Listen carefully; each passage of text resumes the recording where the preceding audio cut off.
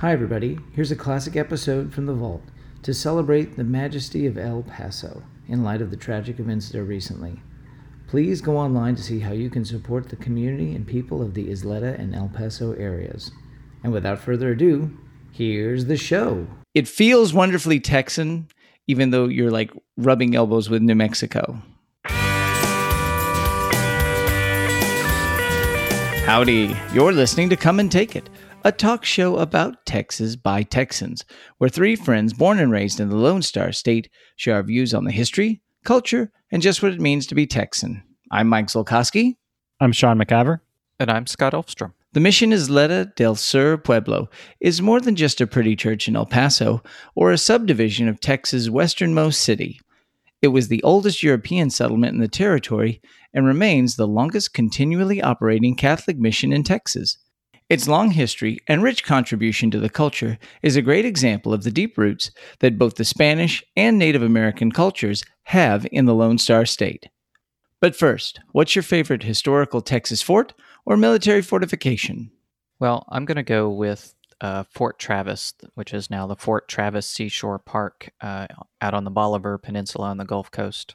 Went there once as part of a field trip in school, I believe, and it's really cool because it was my first experience to really see up close the some of the fortifications and bunkers and stuff where they had the big long guns stationed during World War II as coastal defense. So that was pretty cool. Well, I'm going to go with Fort Parker, which is a replica of the fort where Cynthia Ann Parker was kidnapped by the Comanche Indians in 1836. It's a log fort, so it's kind of what you picture of a fort in the woods being like. It's a couple of miles west of I-45, just south of Dallas. Well, there's lots of forts I can think of, but I'm just going to go with the big one. I'm going to say John Wayne's The Alamo. That's not the actual Alamo, the one in Brackettville, the fake one, the fake Alamo. I'll allow that. I will allow that. When the Spaniards came to Mexico, they came not only as conquerors and colonizers, but also as missionaries. Both church and state were inextricably linked. If you listen to the episode we did last year with Stephen Guerra from the History of the Papacy podcast, we talked about the rise of missions in Texas. From the 1500s to the 1700s, throughout Spanish America, Jesuit, Dominican, and Franciscan monks fanned out through the countryside with soldiers and settlers to build missions to convert the natives and establish footholds for later colonizing. They were the vanguard of Spanish civilization. Typically, a small company of Spanish soldiers would garrison a fort called a presidio near the mission, and usually a town or pueblo would spring up nearby. The goal of the missions was to move the nomadic Indian tribes into settlements, convert them to Christianity, and teach them crafts and agricultural skills.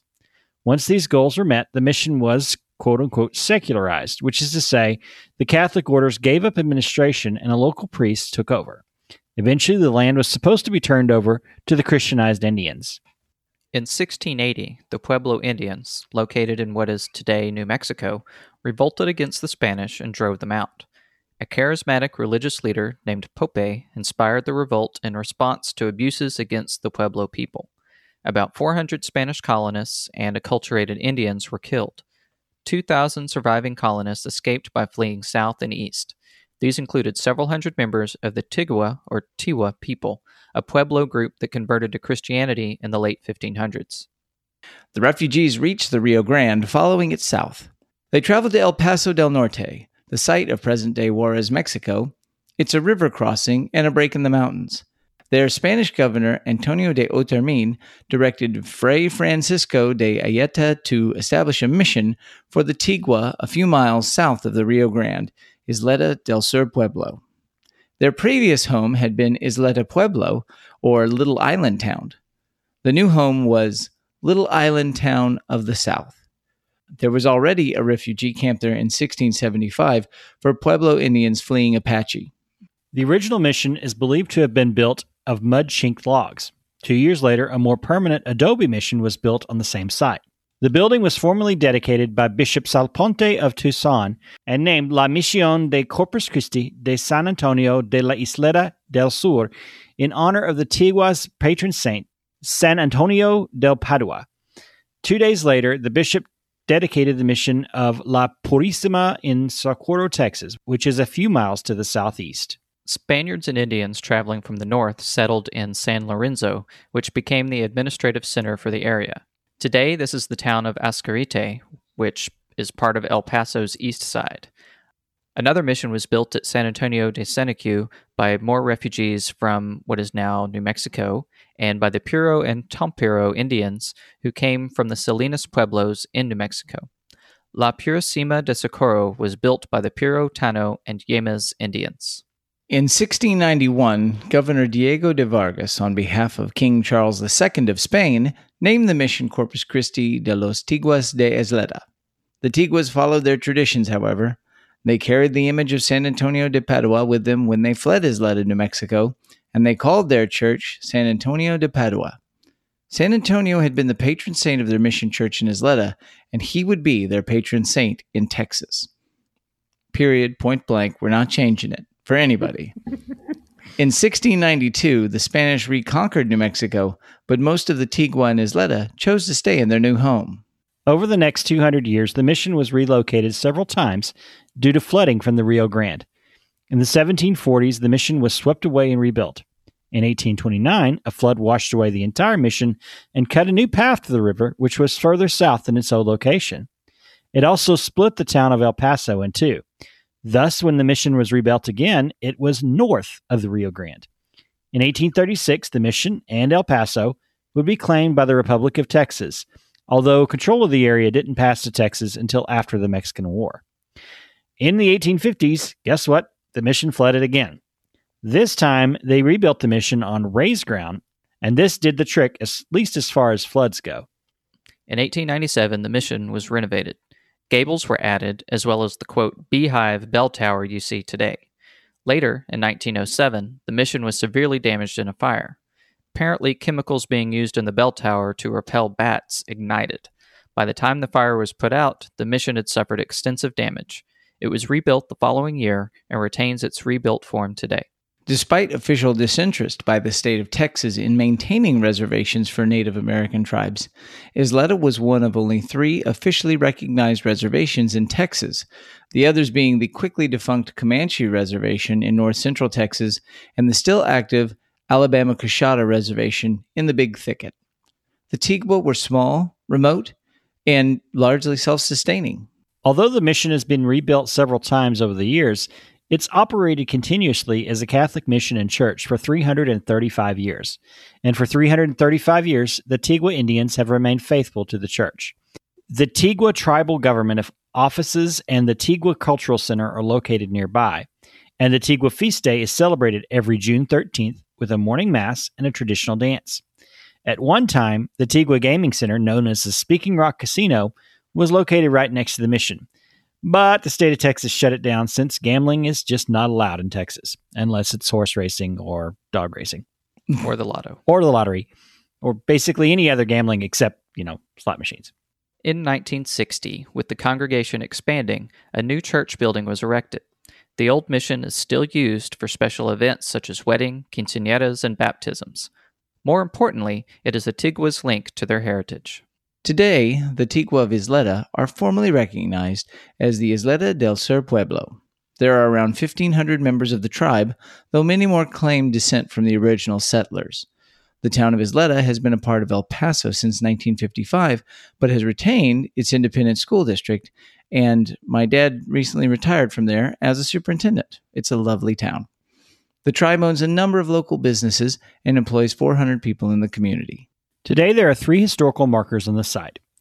The site of the first mission in Pueblo in Texas, the site of the first mission in Texas, and the site of the oldest mission in Texas. On July 21st, 1972, the Isleta mission was added to the National Register of Historic Places. You can visit all of these, as well as the Tigua Cultural Center, next time you're in El Paso. So let's all visit El Paso. Yeah. Road trip across the burning desert. It's actually much easier to just go and get a Southwest out there. Yeah. Right.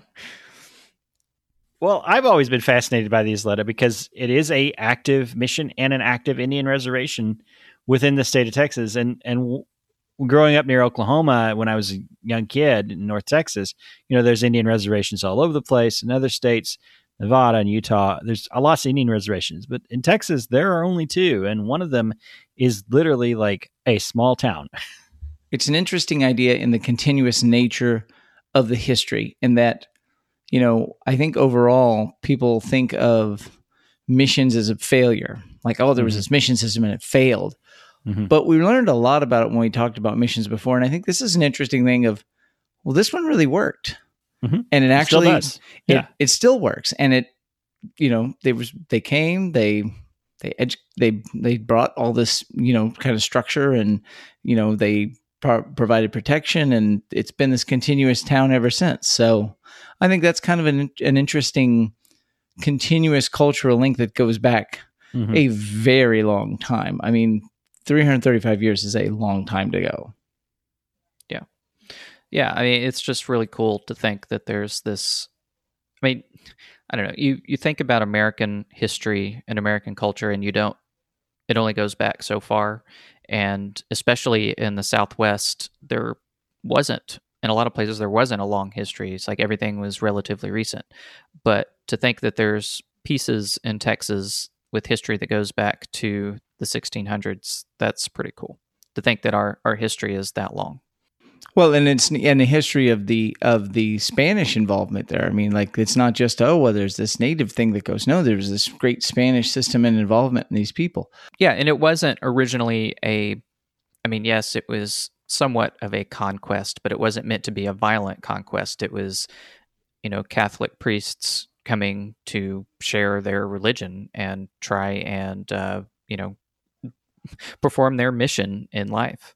Well, and I think that we covered that when we talked about the mission system. I think there was, like so many other things of history, there's this black and white sort of, the simple version of, they were coming to, rob these natives of their culture and change. But it really was actually a social mission for a lot of people, and there were actually some very genuine intentions there. And I think that's the thing that is sort of interesting to say, well, these were a people that were fleeing from the Apache, and this provided that protection to them. Well, and also this is a mission in a community that was founded before the city of Philadelphia. When, in what we consider America today, the oldest American cities are Boston and maybe parts of Virginia that were in the 1600s, but Philadelphia was founded in 1682, which was after this mission was, these people came down to found this community. So, and it's a continuously active community, and it's a vibrant, living link to the past. It's a great place. Like, again, Mom and Dad lived there for a few years and worked out there, and we visited, and just a great town. Like the whole of, I think today it's hard to separate Isleta from El Paso as much when in the general culture of living there. It feels wonderfully Texan, even though you're like rubbing elbows with New Mexico. Yeah. El Paso, that's where I used to have to change planes because of the right law before I was going on my way to Vegas. There or Albuquerque. What I think is amazing is that you can tell the passage of time just in the fact that the mission has been destroyed like 4 times, and they've rebuilt. Like, well, we built it on the land, and the floods swept it away, and then we built it again, and it swept it away again. But that's perseverance, and that says a lot about the character of these people. And the Socorro mission actually is also still active, although it was founded a bit after the Isleta. So it is still a functioning mission as well. It's just not quite as old as Isleta is. That wraps things up for today. You can find notes and links from today's show at brainstable.com. We'd love to hear from you. So like and share us on Facebook, follow the show on Twitter at Texas Podcast, or go to brainstable.com and leave some feedback. You can find our show and many other great history podcasts at historypodcasters.com. And if you want to support the show financially, please go to patreon.com/Texas Podcast. Why not follow us individually? I'm on Twitter at Mr. Java. I'm Max Sean with 2 N's. And I'm Scotticus. We know you love this show. We know you love Texas, so tell your friends and leave a review on iTunes, because that really helps us out. We hope you'll join us next time, and remember that even if you aren't from Texas, Texas wants you anyway.